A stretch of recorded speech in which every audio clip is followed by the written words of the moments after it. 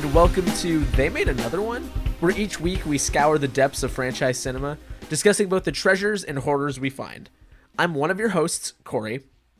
And I'm your other host, Liam. And this week we will be taking a trip to the Caribbean with Speed 2 Cruise Control, the 1997 action film directed by Jan de Bont, starring Sandra Bullock, Jason Patric, Willem Dafoe, Tamora Morrison, and Brian McCarty. It is a film that has quite the reputation about it. I didn't know this going into watching it, but there is a large group of people that consider it one of the worst sequels and potentially worst movies ever made, which was a shock to me. It seems like a bit of a harsh response. But before we dig too much into that, I want to ask you, Liam, what your familiarity with the first Speed movie is. So I saw the first Speed movie about 2 years ago. I think I was just 2 years ago was when I was in my phase of kind of just watching anything I could get my hands on. And so I had a huge watch list of movies, and I wasn't being picky about what I was watching every day because I was just watching so many movies. So if I watched something that I wasn't into, what's an hour and a half wasted? And so I think one night I just wanted to watch an action movie. I had heard good things about Speed.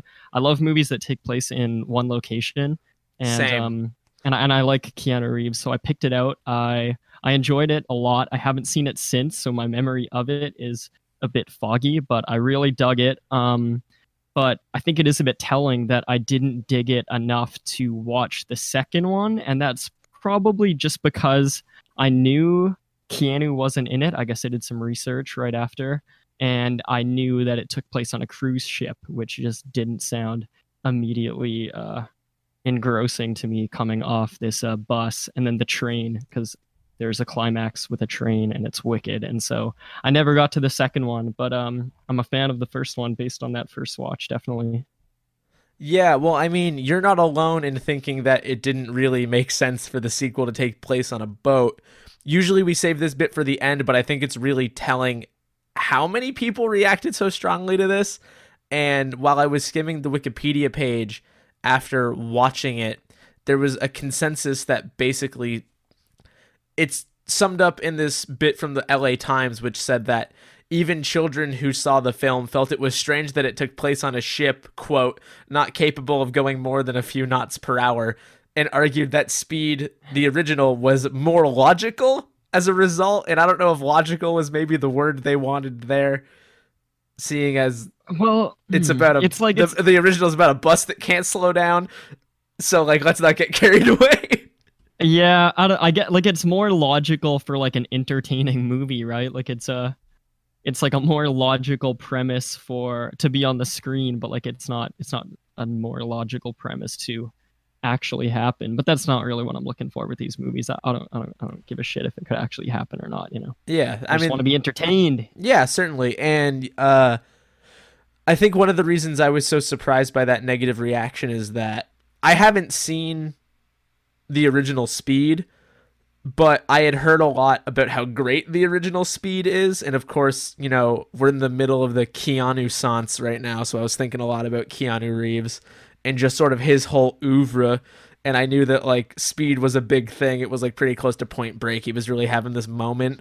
And I mean, Sandra Bullock's a huge name now. And, who doesn't love a movie about a bus that can't slow down? So I was like, how bad could Speed 2 possibly be?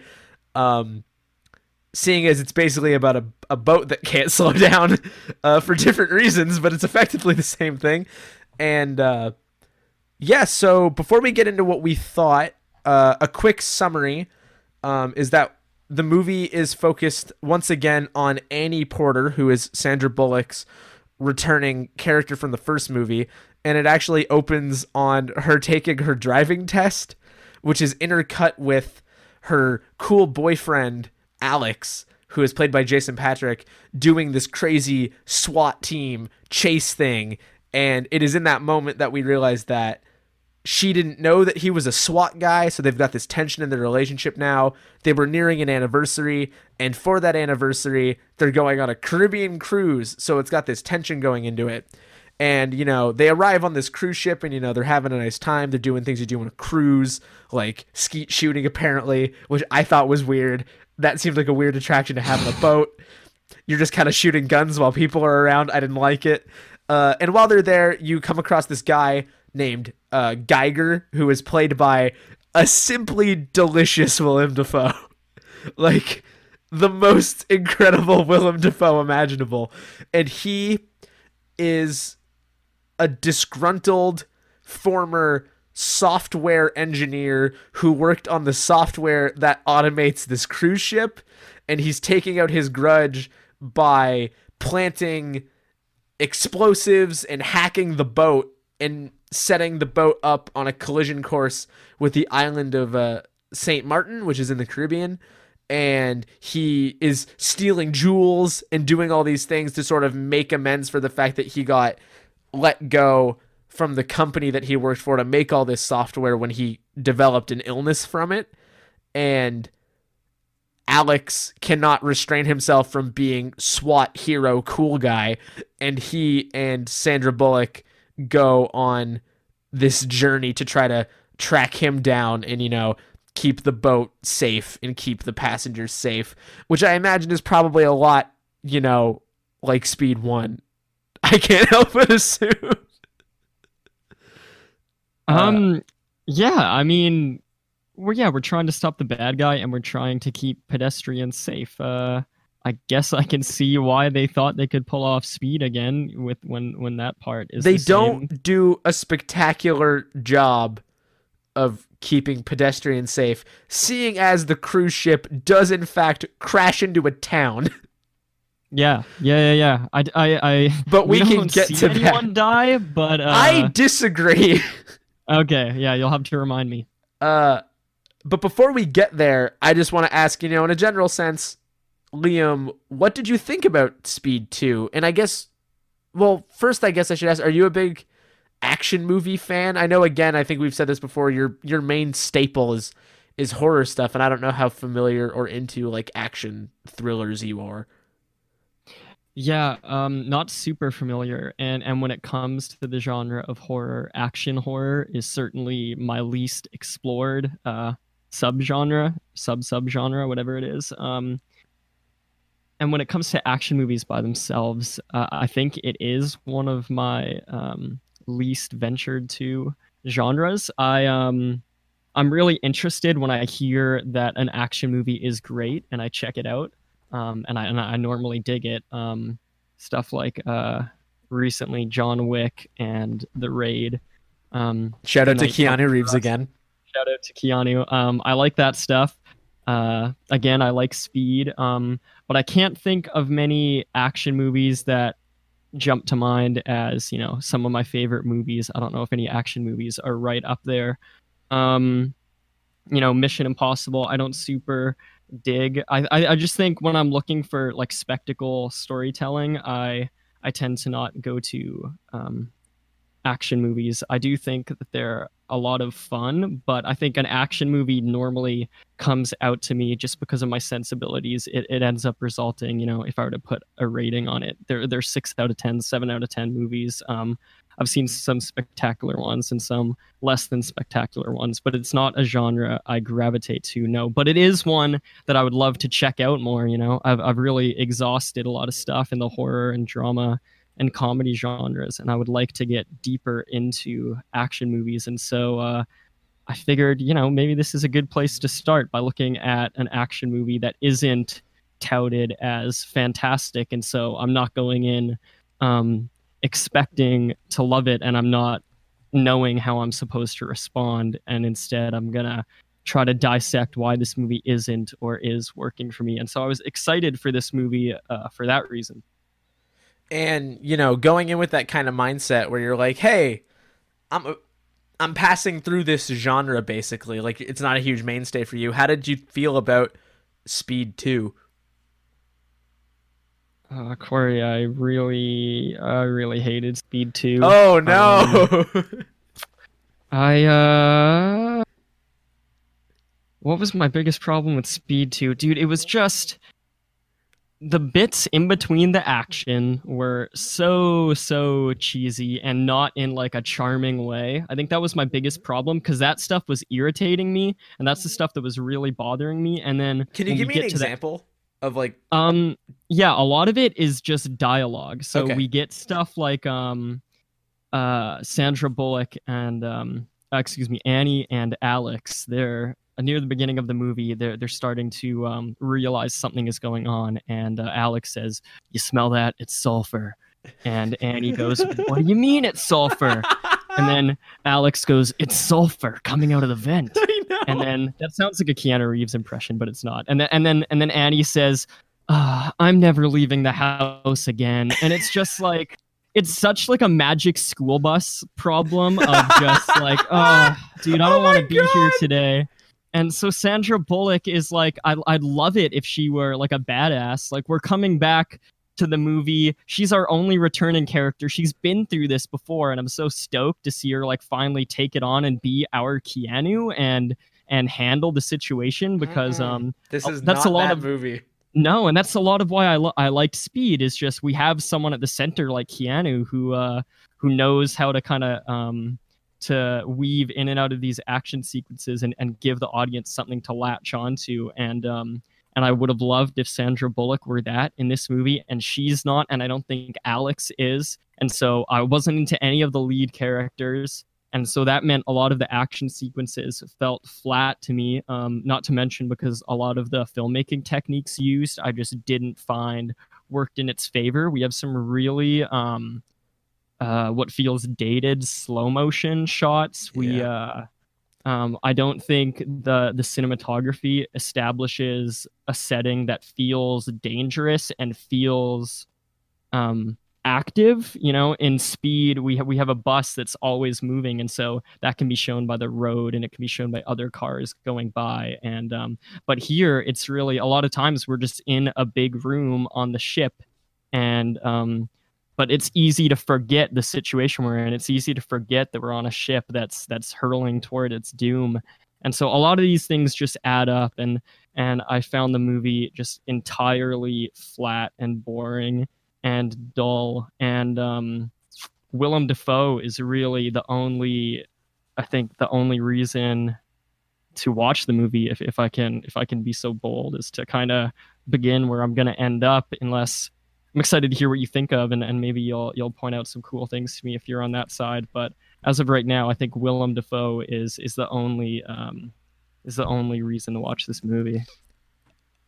I'll start by agreeing that Willem Dafoe is absolutely pitch perfect in this movie, hamming it up in really just the most fantastic possible way, really leaning into this like goofy almost villain rather than like he's not. The performance doesn't feel very self-serious, right? So like you're kind of able to have fun with it, and it's clear that he's having fun with it. This movie hit me in a much friendlier way than it hit you. However, that doesn't mean I don't agree with most of what you just said. I do think that for most of the movie, you don't necessarily feel like you're in active danger, or rather that the characters are in active danger. Because like you said, it's very stationary and static, and it feels like the camera work is trying to compensate for that by the camera basically never staying still. And I don't think that's effective. It's somewhat nauseating, and I don't know if that was them trying to lean into the being on a ship on the water thing. I don't think it is. I think they just thought, like, if you make the camera kinetic, the movie feels kinetic, and that's not always true. Yeah, and that's a problem we see a lot with action movies today, right? Where you get these shaky cam movies where the camera's flying around, and yeah. This movie feels like a predecessor to a lot of that because, and we'll get into this when we break down some of the sequences, but it also, so the camera's constantly shaking and it cuts constantly. You don't spend a long time looking at individual shots. So things are very snappy, but they're not very cohesive, right? Like it's just like, oh, now we're looking at it this way, now you're looking at it this way, now you're looking at it this way, and it just kind of keeps going. And to your point about the dialogue and like the general failed cheesiness of it, I think some of it hit me better because I didn't realize that that was the kind of movie I was watching. So some of the throwaway lines and side characters kind of got like grins out of me, even though I know in my heart of hearts that it's pretty dumb. And I think Sandra Bullock is really, really great in this movie. And I think the biggest crime is that she's given nothing to do. Like, yeah. I'm glad to hear that. I'd love to hear more about that. yeah. So, well, and before I get into that, what I will say is that so Jason Patric, who is Alex, I think he would be a really good lead action star in a movie that isn't this. I think you could show people sequences from this if he wanted to get like a different acting job, and they'd be like, oh, okay, yeah, he could probably do this. But I think here, kind of like what you're saying, he's kind of a blank slate, and I don't know who to blame for that. I don't know if I want to blame the direction or the script, which isn't great, or if I want to blame him for what he did with it. But it does feel kind of flat, even in its most exhilarating moments. It feels kind of flat. But Sandra Bullock brings this level of like, frankly, like the easiest way to put it, like she's just so charming and pleasant. Like, and she takes all this really terrible dialogue and makes it fun and like silly.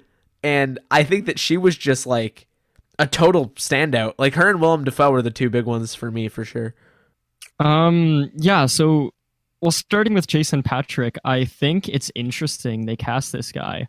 Who was really an unknown because before the movie came out, because Keanu Reeves also has that quality about him, right? A lot of people would argue, and he's very stoic, and he has a blank slate that this action happens around, but he just has this innate charisma that somehow a director is able to yield, and it comes through in a really powerful way in movies like The Matrix, and as far as I can recall, Speed. I don't remember that he's doing anything particularly incredible in terms of, you know, his acting and his line delivery and stuff. But he has this charm and charisma. Well, Point Break too, John Wick, even like he's Keanu Reeves. Like hell yeah. Yeah, and it sounds like and that's just something he has, and it's something that, you know, you're saying you found in Sandra Bullock, and sometimes that stuff is just, it's hard to put a finger on, but it's just there.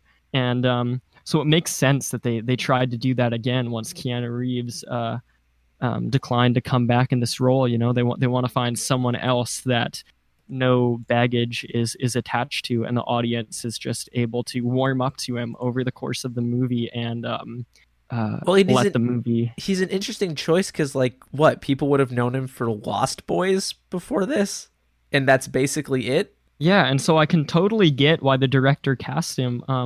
But all I can say is just that he didn't work for me. He didn't have that thing, that whatever it is that Keanu Reeves has, that, you know, the Keanu factor. Yeah, I don't know what that means, but it's just I didn't buy into it. I thought that I thought his face was just like, he has a boring face, and when he's saying things, it's not any more interesting, and you know, he's jumping around and jumping from ship to ship and running, and he's strong, but I'm not feeling anything radiating off him the way I feel when I see Keanu. And so well, and you know what makes that so strange? You'd think you'd be able to feel that because, as I learned, all the actors did their own stunts. Yeah, dude. So you should be able to really feel like, wow, holy shit, this dude is pulling himself behind a plane. And you look at it, and you can tell it's him. Like, there's no denying it's like, there he is, he's doing it. Yeah, and you just kind of don't care.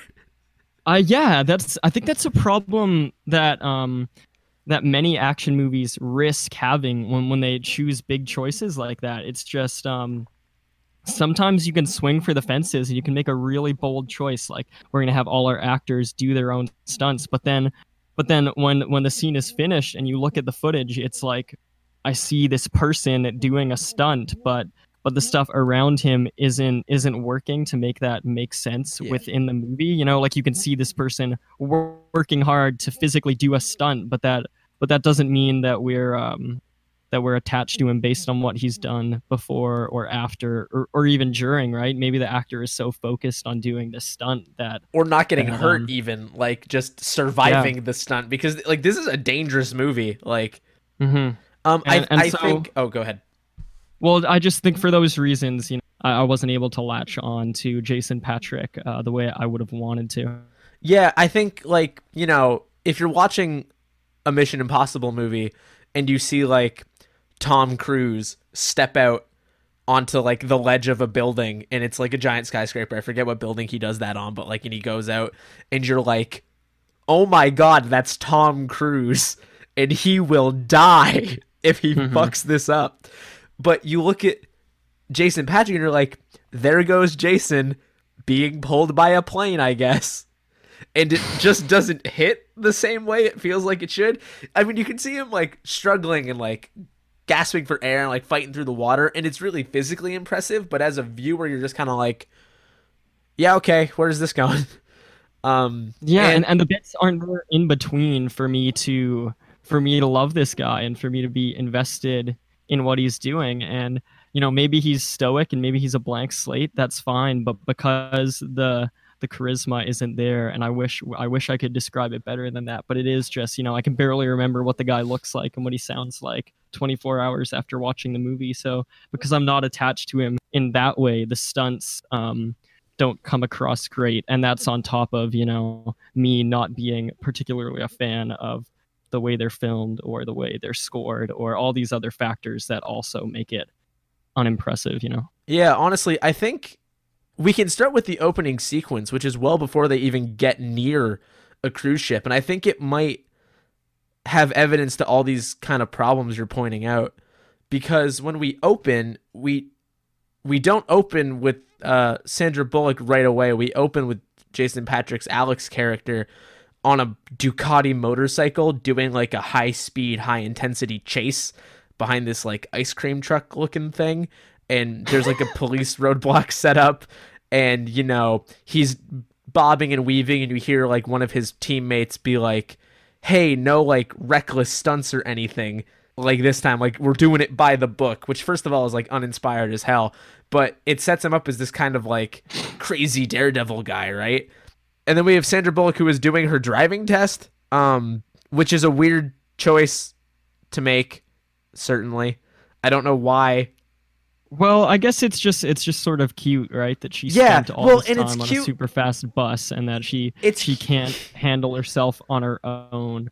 It's cute because she's like making it work, because she's like sort of ranting about past relationships and her current relationship while just clearly not paying attention to the road, and she's going on, and like the driving instructor's like really kind of stressing, and she's just kind of like enjoying herself and having a nice time. And there's everything in the way that she's like speaking and presenting herself really endears you to her as just like a pleasant person. Like it's kind of that simple, and it's intercut with like grizzled action man stuff, which is kind of strange.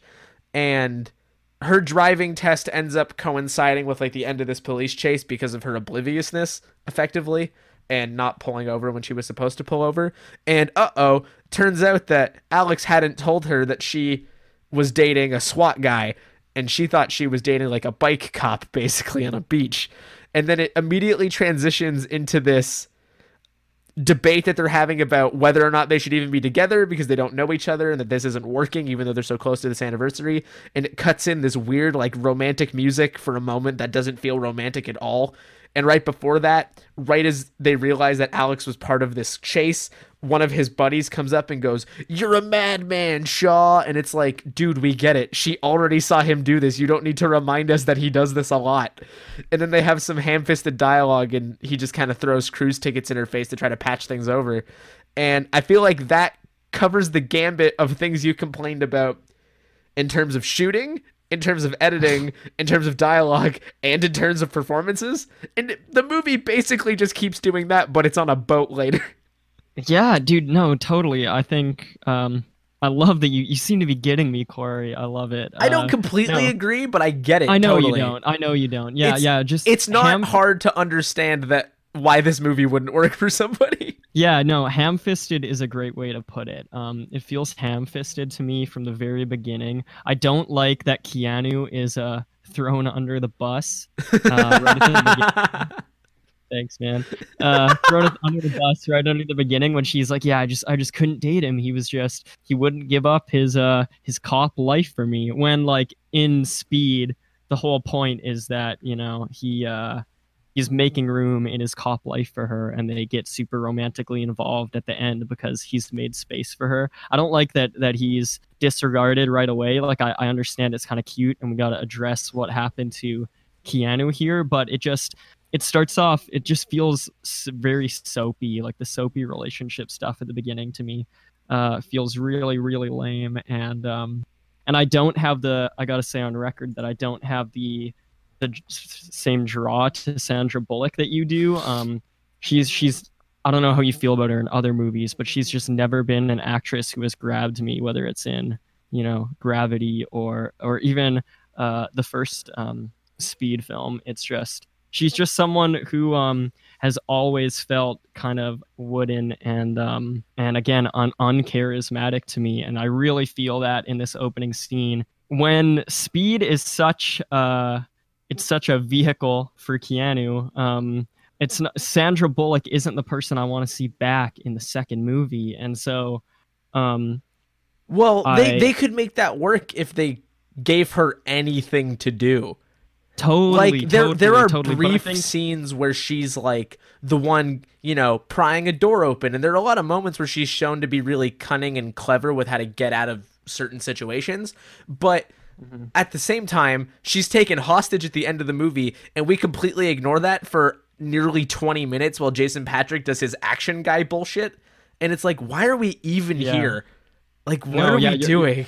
You're right. Thanks for clarifying that, because that's a better example of what I mean. I'm not against this movie because we don't have Keanu and we're focused on Sandra Bullock and she's the one coming back. I think that's really cool. I would love to be focused on her character in this movie, but the problem is that we're not. She's our link from Speed to Speed 2, but then the movie tries to bring in another Keanu to steal the movie from her again, right? And I would much rather her be a stronger character and not start off this movie being incompetent at her driving test while ranting on about her relationship. And that's the way I feel about her most of the movie. I just think that she's not doing enough, and then our Keanu surrogate isn't doing enough, and so the whole thing for me, doesn't feel great. Yeah, well, this seems like as good a time as any to introduce Willem Dafoe's character then, seeing as he was a little bit more effective. So our couple go on a cruise aboard the Seabourn Legend, and on board they come across this dude who's very angry about his golf clubs. His name is John Geiger, played by, again, I want to keep saying it, people need to know this, an absolutely incredible Willem Dafoe. And great character name too, John Geiger. That sounds like a 90s villain. Oh, it totally. Hans Gruber, John Geiger. I love it. Yeah, welcome to Die Hard on a Boat, everybody. Yeah. And so John Geiger gets his clubs, and turns out, zoinks everybody, those are bombs. And we get this great sort of sequence where you can see him kind of rigging the boat with all of his cool technological wares, and everything's big and bulky and very mid to late 90s. And he's, unscrewing the heads off the clubs, and there's like timers in there and mechanisms and bombs and all this stuff. And there's a great shot where he's like walking down a corridor being all sneaky, and in a moment where the moving camera actually works a lot, it's just like latched onto him through this like winding hallway in the bottom of this ship where he goes to like the engine room and stuff. And it's all really great. And to, fast forward a bit, what he does is takes over the automated control of the boat. And once he makes the crew aware of his control of the boat, he cordons off certain areas of the ship by alleging to have started fires in them, and he locks all the doors so people can't get in or out, and he wants everybody off the ship. or else he's gonna blow the ship up, basically. And then Yeah. once they do that, he sets it on a crash course, and he uses that as an opportunity to steal jewels. Which Yeah, well, yeah, you gotta. you know what? It was 1997. You had to steal jewels. That's just how it worked then. Yeah, it wasn't enough to just want to get back at the ship. Nothing in this movie is enough. This movie has like 4 climaxes. Like, that's true. This movie just keeps going. Yeah. So while Geiger is setting up his stuff, Alex already has a bit of a bad vibe from him, because while Annie is getting a drink, he just kind of gets a good look and he sneers and he's like, I don't like that guy. Which is like apt, because the guy, he looks like Willem Dafoe. He looks like long-haired Willem Dafoe, which is an absolute fucking look. But, you know, if I just saw him walking around, maybe my first gut response wouldn't be, hey, it's my new best friend. Yeah, I can totally see why Sam Raimi would have, you know, seen something like this and been like, that's the Green Goblin, right? Hell Because yeah, it's all dude. it's all here. I don't know. I have to imagine Sam Raimi saw this movie. And so, yeah, when I saw it, when I hear him, you know, talking over the intercom or making these snarled grimaces, I was like, that is the Green Goblin, and I absolutely loved it. That was some stuff. Yeah, and so once Geiger gets involved, the movie becomes like exponentially more interesting. Because Annie and Alex have these sort of like relationship based back and forths. There's one at a fancy dinner where they're sort of intercut with these comedic relief side characters that become the hostages you're supposed to be, or rather the passengers that you're supposed to be rooting for as things start going kind of haywire. You have this guy named Harvey who is played by an absolutely ridiculous Michael G. Haggerty. I wanted to make sure I got his name because he's just, his priorities are not great. He's a large mustachioed man and he's out with all these folks, and he's really, you know, kind of self-centered and wants to get back to his stuff. And I think that the introduction of these side characters, and the other really important one is this young girl named Drew, who is deaf and does American Sign Language, which Alex conveniently also knows. So when he has to save the kid in the movie, that makes sense. Thanks, writers. Good at everything. Thanks, Good at everything. Dude, he's like the most like, he could just do everything. It's the worst. But I think the introduction of those side characters is also the moment where the movie starts to get really tonally confused. And it stays that way. In the middle, it kind of focuses on its action sort of core. But near the end of the movie, it starts really going pretty haywire with jokey, hilarious one-liners from people. I think I know exactly what you're talking about. I just don't get it. But anyway, so we get some great shots of Geiger sort of setting stuff up. You know, he's doing that classic, he has to put a flashlight in his mouth and then like look at the dark thing and like set up all this stuff that he's doing. And he throws the captain overboard in a rainstorm after beating him with a lamp, which was sick scene.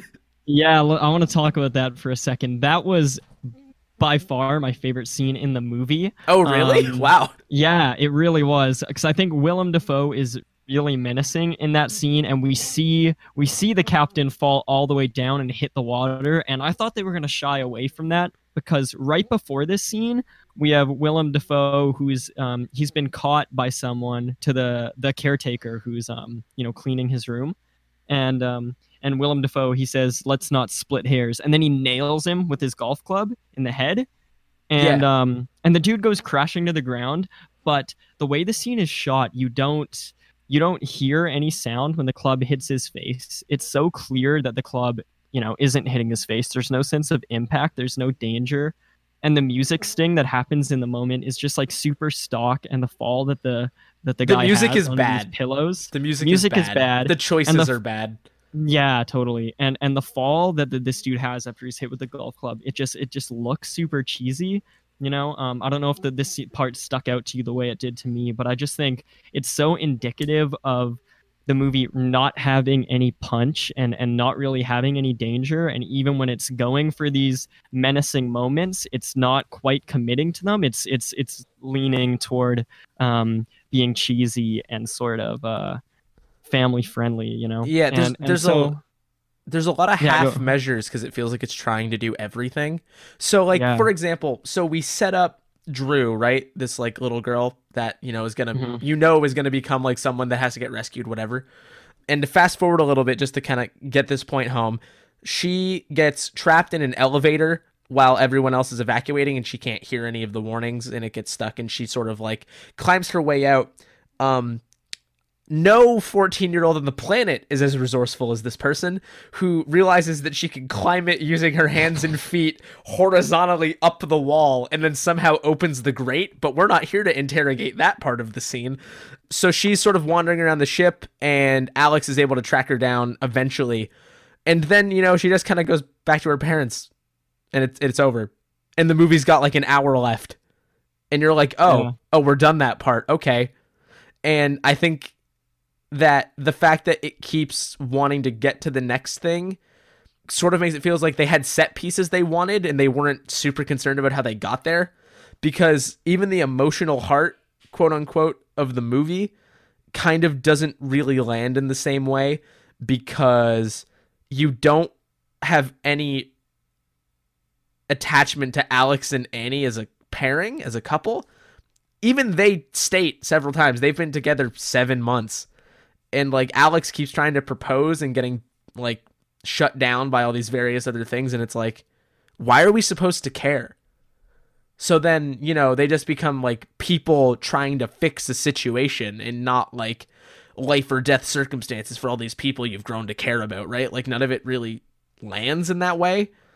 And it makes it feel kind of cheap. So as things go on, Willem Dafoe increasingly sort of flaunts his like attachment to the ship, and there's a rainstorm, and there is one really great action sequence of people evacuating onto these lifeboats, and one of the lifeboats gets stuck as the ship starts to move, and Alex sort of crawls out onto it and sort of starts getting people off, and it's pouring rain and it's dark, it's nighttime, and there's a great shot of him like climbing the ladder, and the rain's like falling down toward the camera, and there's a great wide shot where you can tell that like, hey, this is a stunt a person is doing, and it looks really great. And you sort of feel the tension of specific action moments like that, but it doesn't really carry through to the rest of the movie, which is sort of the biggest issue. And is it unfair of me to say, and then the movie continues like that for an hour? Like it just sort of keeps going like, here's an action thing, okay, here's an action thing. Yeah, okay. One-liner. Yeah, and Alex has a bit of a hero complex, so he keeps sort of separating from Annie, and then we just stick with him in the crew for extended periods of time. Well, he sort of commandeers their authority to try to track down Willem Dafoe, and it's like, okay, but why? Like, why do we as an audience want to see this?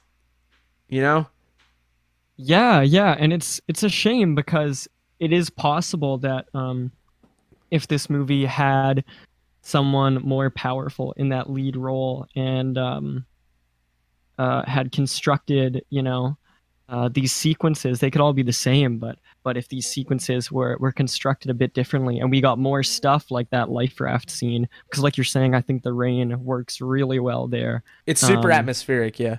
It's very atmospheric. A lot of those shots are good. And so if a lot of it was working, we'd be okay to see Alex with the crew and latch onto him. But yeah, it's just not happening here. There's also a lot of downtime where they just kind of debate what they should be doing.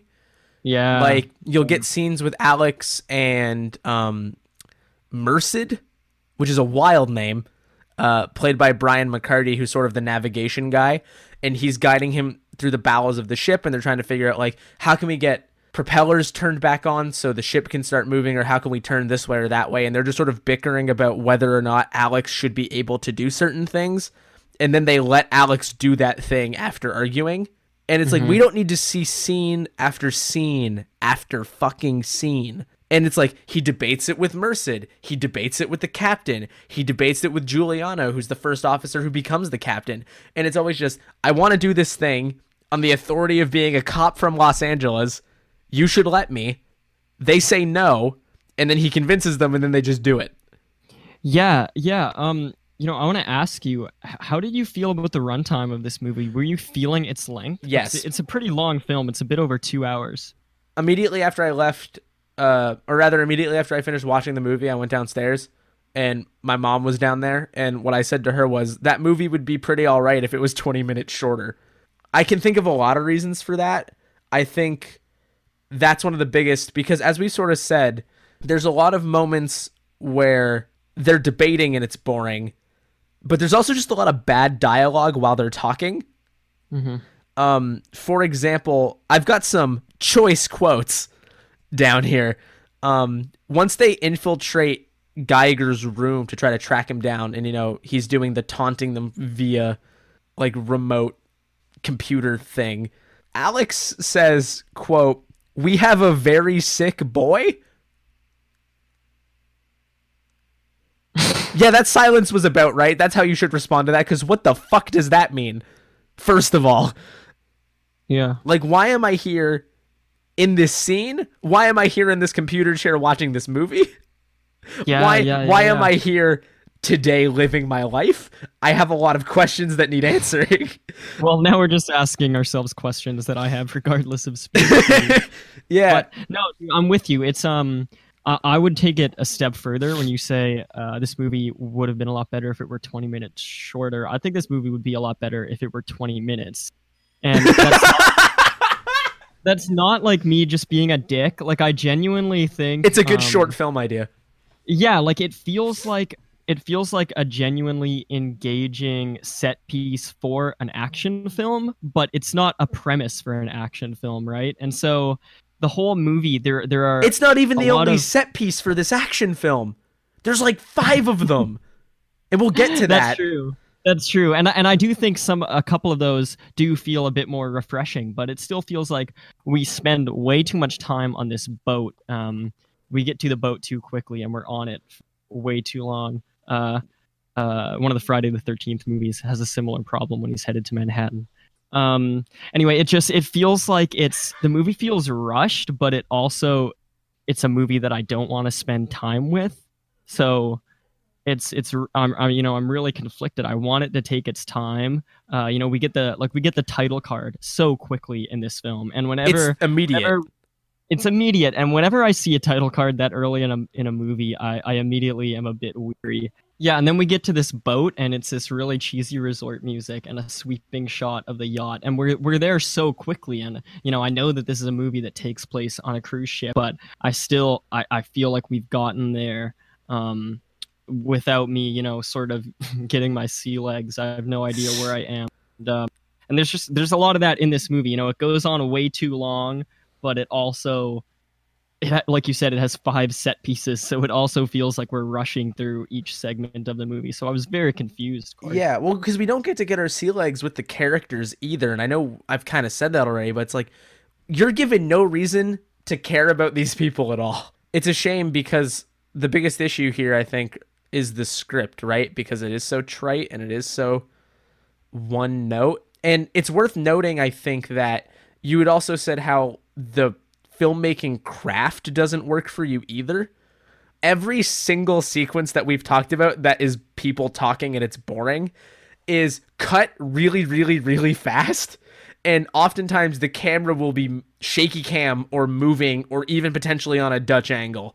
And it's like, why? When it's with Willem Dafoe, I get it. Because he's the bad guy. He's quirky. He uses leeches to get copper out of his blood. Like, yeah, we can shoot that guy in a Dutch angle. Totally. I get it.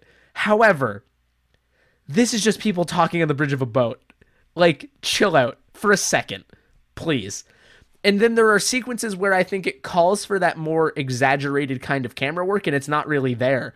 There's a confrontation between Alex and Geiger where they're in a ballroom that has all of these screens, which looks super cool. All the lights are out. It's dark. It's got this blue kind of tint to it. And Willem Dafoe's face is blown up huge on all these screens. And Alex had been tracking him down with a skeet shooting gun. So he comes in and he blows up a bunch of these screens, and just a giant Willem Dafoe face is there taunting him. And it looks great. And if I remember correctly, I feel like it was shot fairly static compared to even a lot of the dialogue scenes. And it's like, what are we doing? even if that was, even if yeah. my memory is failing me somewhat, and it's still shot with that same thing, it's like you shouldn't be shooting that the way you shoot your dialogue. Like it just doesn't track at all. Yeah, that's a good point. Yeah. I don't want to go through everything that happens in this movie. I really don't. Me either. I'm gonna give a I felt that way when I was watching. I'm gonna give a greatest hits of the set pieces, because it's also more or less kind of a plot trajectory, right? So early on, we have the part where they have to evacuate the ship and there's lifeboats, and then there's an extended sequence that sort of cuts between Alex hunting for Geiger and Annie being there. And sometimes she's able to help other people out of a jam, like she chainsaws through a door, which was pretty exciting. But it becomes like the hunt for Geiger, basically, while trying to get things out of the ship. At a certain point, to get the ship to stop moving, they flood the ship, and then Alex goes and rescues Drew, the little girl, from the flooded basement of the ship. Then they take control of the ship back from Geiger, get to celebrate that for about 5 minutes, and then realize they're on a collision course with an oil tanker. So Alex and this other guy, Dante, who is like a photographer for the boat, have to swim down into the now flooded basement of the ship and turn it using the propellers to have it skid alongside the edge of this oil tanker and not crash into it. Oh, and before that, Jason Patric is sent underwater to block the propeller with a steel cable so the boat stops turning. And then Annie gets kidnapped by Geiger and they leave on a pair of jet skis. And that features some reboot level terrible CG on the propeller underwater. It's very bad.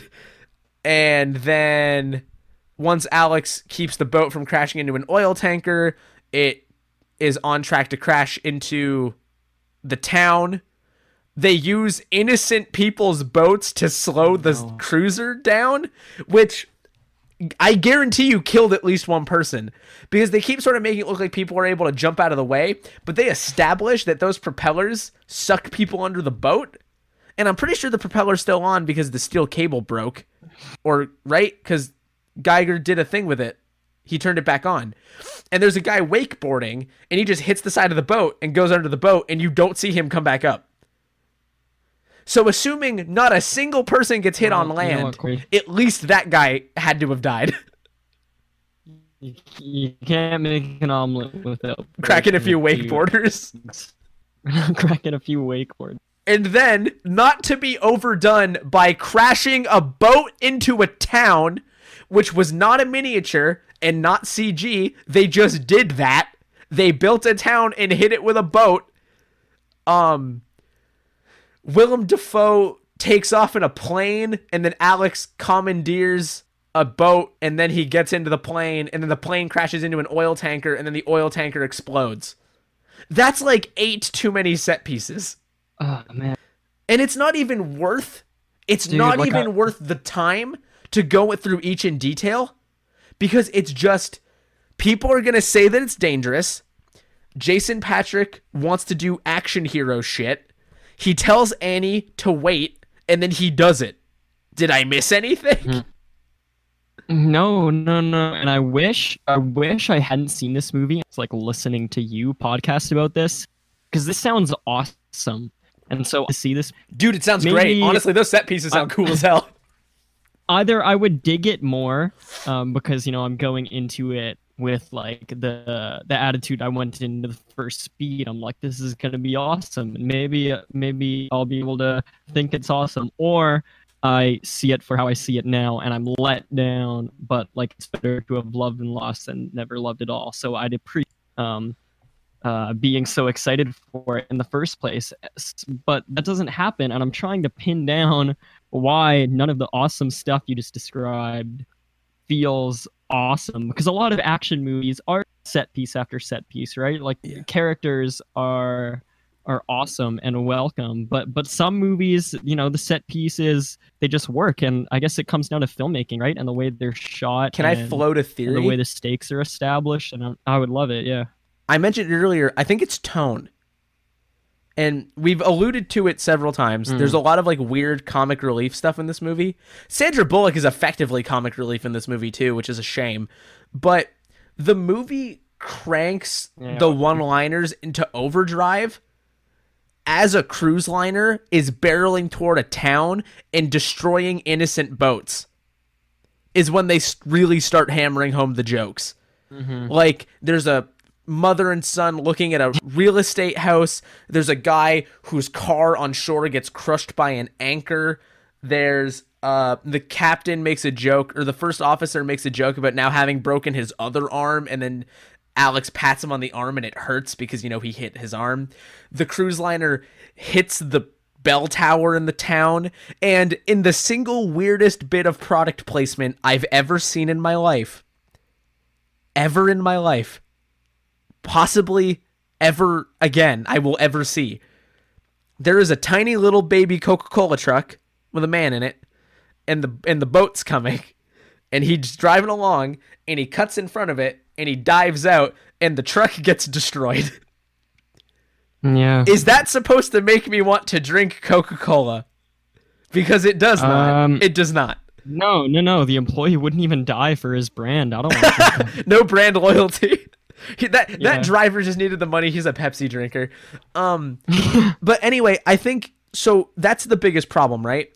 Is that there's no stakes because it's being treated like a joke, and there's also no stakes because this is like the 12th time this has happened in this movie, where it seems like this is a life or death situation, and it's not. He shoots a harpoon into the back of a plane, drags himself behind the plane, hoists himself up, punches him in the face, jumps out of the plane, drives away. All of that on paper sounds like it whips so much ass, but it's got this weird music in the background. It's riddled with weird one-liners. There's throwaway comic relief characters, and it just keeps happening. So you can't even care by that point. Yeah, and dude, I wrote down when I was for my thoughts about this movie, I wrote down that it's a movie that is reverse engineered. Ship goes through the town, and as I'm hearing you describe this, I'm feeling like the entire movie was sort of reverse engineered in that we came. It actually was with the way the movie. What's that? Well, in a way, it was reverse engineered. Yeah. So the director based the idea on a recurring nightmare he had about a cruise liner crashing into like a town. So they ended there, and then we're like, how are we going to get the girl from Speed there?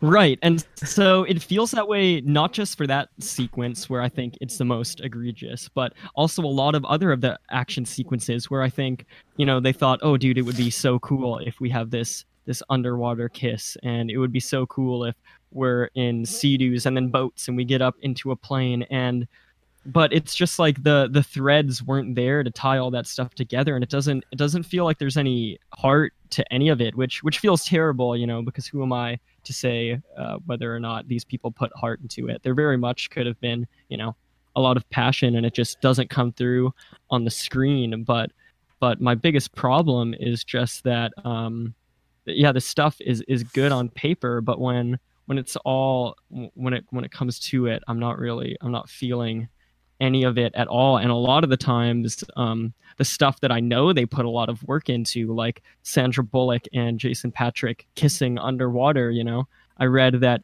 it was actually them down there, no stunt doubles, and they're kissing and they're having to hold their breath, and all that's cool. But then when you see the movie, it barely looks like anything. There are just a lot of bubbles floating around as the camera aims downward at their heads, and Sandra looks like she's trying to hold her breath. It doesn't look like she's having a climactic moment with the love of her life, and I think that's the way a lot of the movie feels, where it's just these elements that don't jive the way I think the director wanted them to.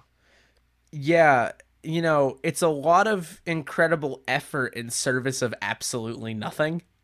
Ultimately, because it's that's even such a shame. Like, if you want to think about the undertaking that this was, including building a fake town and a boat to crash into that, and everyone did their own stunts. The Wikipedia page says that Sandra Bullock had to overcome a childhood trauma revolving around water to film underwater scenes. And it's in service of what?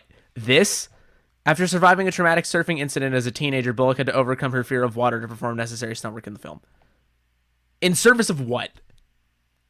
And I don't want, you know, there's the chance to get the criticism that we knew going in this movie was Speed 2 Cruise Control, which I want to reiterate is a subtitle that is very, very good and works on a lot of levels and is very, very good.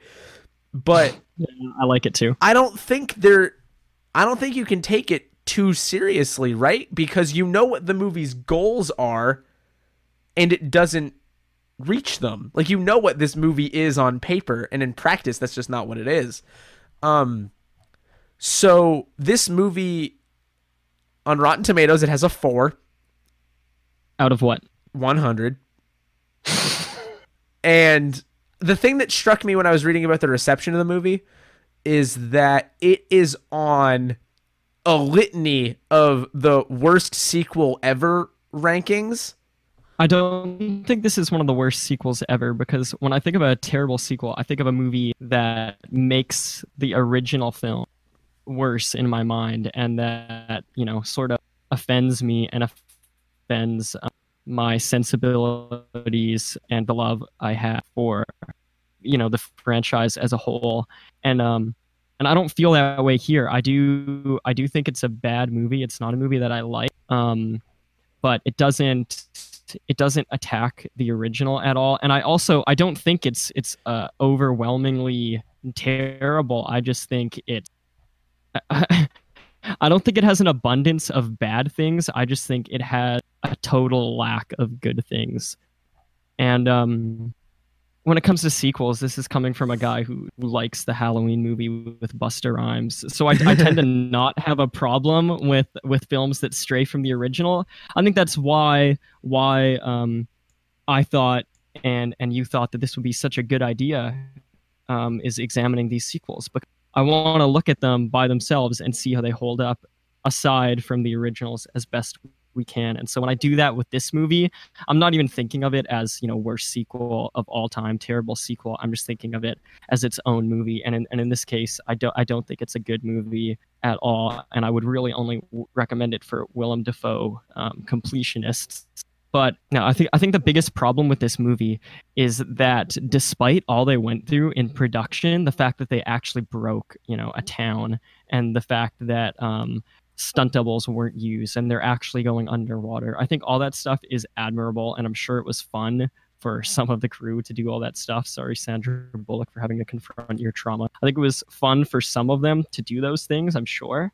But I can relate it to an experience I had in like the 10th grade, Corey. I went over to a friend's house and we decided to spend the day filming a short little horror movie. It was the dead of winter, Canadian winter, probably January, December or so.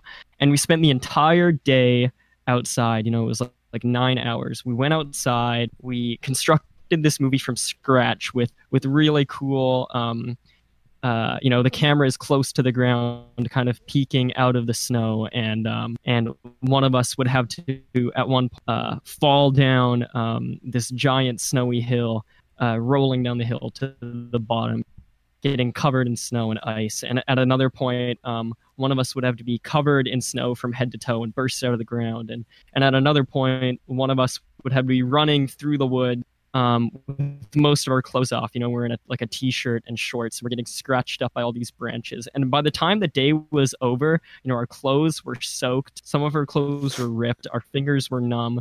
We were freezing, but we really felt like we accomplished something. And this was maybe the 50th short film we had ever made together. But this one felt special because we had really suffered for it. We had really spent a lot of time at it, considering how these shots would be executed. And you know, it felt super method, and we were so proud of it. And when we edited it together, it looked terrible. You know, you couldn't tell that we had been out there 7 hours of the day. And you couldn't tell that our fingers were freezing and that we had been, you didn't feel danger when we were running through the woods with our shirt off. It looked like a terrible shot of like a 10th grader running through some woods, and that's what the movie feels like to me.